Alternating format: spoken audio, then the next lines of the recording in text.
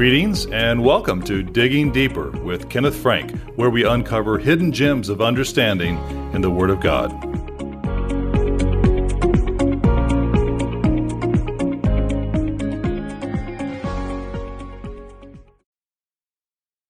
Did you know that John the Baptist did not invent total immersion water baptism? Early in our four Gospels, we read about a man named John, later called John the Baptist or John the Baptizer.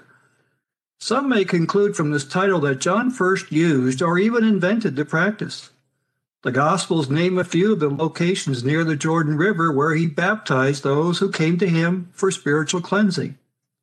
Readers of the New Testament may conclude that water baptism was a new ceremony begun by John. However, as this digging deeper will disclose, total immersion water baptism long predates the ministry of John. Within a couple of months, the Church of God will again observe the annual Passover. So now is the time to concentrate on its deep spiritual meaning. As an annual recommitment to our baptismal covenant with Christ, we reflect on our momentous, life-transforming decision to accept his sacrifice for our sins and serve him as loyal disciples. Tracing the history of water baptism will deepen our appreciation for its spiritual significance. Baptism in the ancient world. Ablutions and bathing were practiced by many ancient peoples. The NIV Cultural Background Study Bible notes that, quote, from the Old Testament to Greek, Hittite, and Egyptian temples, ritual purity and purification were important in the ancient world. Jewish people observed various ceremonial washings, and some groups, such as the Essenes, took these practices to an extreme. End of quote. The Essenes were an ascetic group living near the Dead Sea during the time of John the Baptist and Jesus. This source continues, quote, many ancient cults practiced ceremonial washings, which are also common in the Old Testament and Judaism. Some Jewish sects, such as the people who produced the Dead Sea Scrolls, were particularly scrupulous about these washings, but others, such as the Sadducees and Pharisees, also shared this emphasis. Whereas most of these washings were often repeated, one kind of immersion, apparently attested even by some 1st and 2nd century Gentile writers, was employed for conversion, namely of Gentiles converting to Judaism alongside male circumcision. End of quote. Further describing this practice, the Dictionary of the Apostolic Church, edited by James Hastings, in its article by A.J. McLean on Baptism of Proselytes, states that, quote, the Jews admitted proselytes of righteousness, that is, full proselytes, with baptism, circumcision, and sacrifice. This custom was very common in rabbinical times, though Josephus and Philo do not mention it, and some have therefore concluded that it did not exist in the 1st century. But Edersheim has clearly proved from ancient evidence that it was then in use. End of quote. The NIV Cultural Background Study Bible describes later Jewish baptisms. Quote, Jewish initiatory baptisms involved immersion.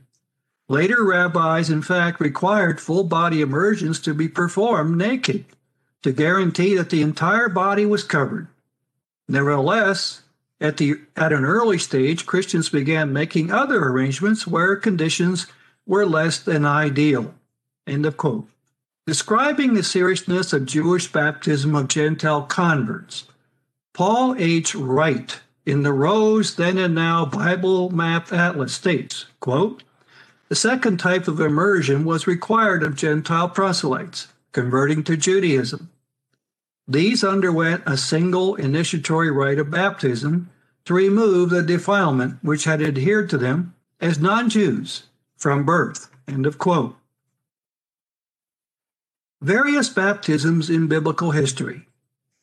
The following summarizes an article in the Archaeological Study Bible. Ritual immersion in water was a frequently used religious symbol in ancient Judaism. It symbolized purification and the removal of sin, or was sometimes employed as an initiation rite to represent a change of status or a conversion. 1. In the Old Testament, priests practiced rites of immersion for maintaining ritual purity. Leviticus 15, Leviticus 16, verses 3 and 4, and Leviticus 16, verses 23 and 24. 2.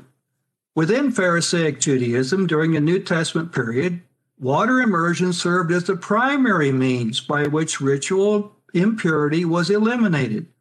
Matthew 15, 1-3, and John 2, 6-7. 3.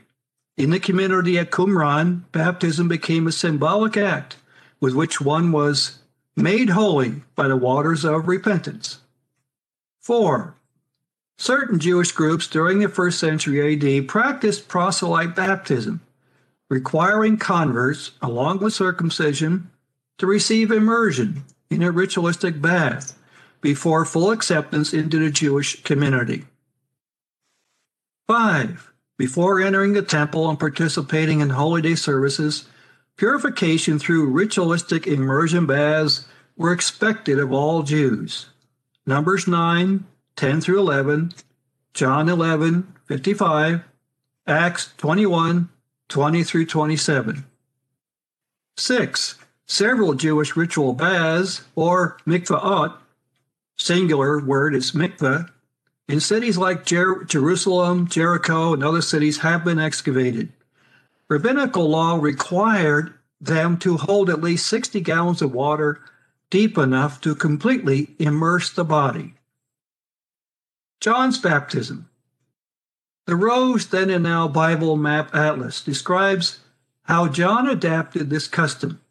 Quote, but unlike the temple Jews, the Essenes and John reserved immersion for people who first repented of their sins. End of quote. This is why John's baptism was described as a baptism of repentance by the Gospels of Mark and Luke and the book of Acts. Unlike some Jewish ritual baptisms, John's baptism was once for all. Quote, John's one-time baptism of repentance for the forgiveness of sins was an initiatory rite aimed at emphasizing the need for living righteously, defined in terms of social, liturgical acts in the kingdom of heaven, which is Matthew's term for the kingdom of God, that was inclusive of anyone who submitted to its waters, regardless of gender, ethnicity, status, or former life. End of quote. Ibid, page 164. It was this particular form of baptism that gave John the distinctive nickname of the Baptist, or the baptizer.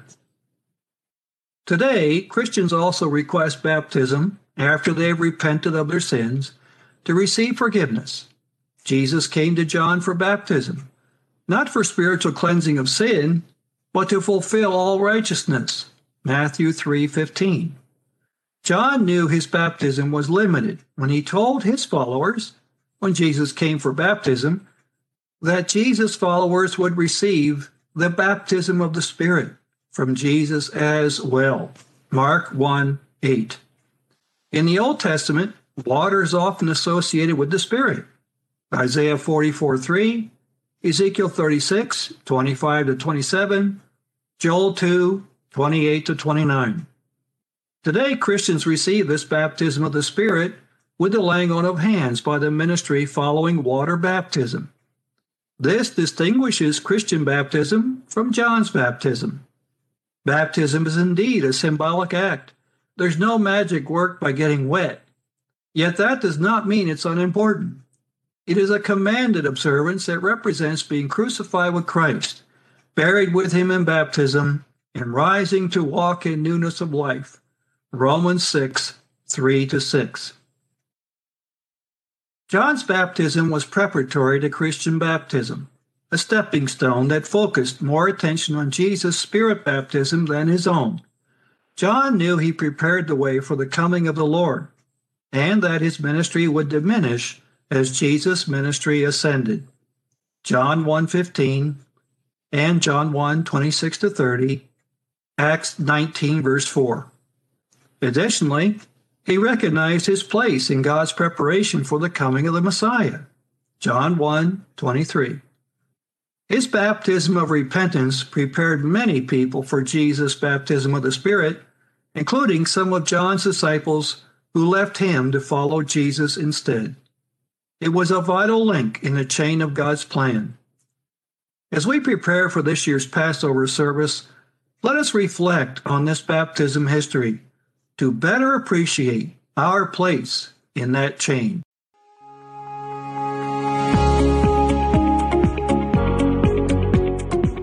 This has been Digging Deeper with Kenneth Frank.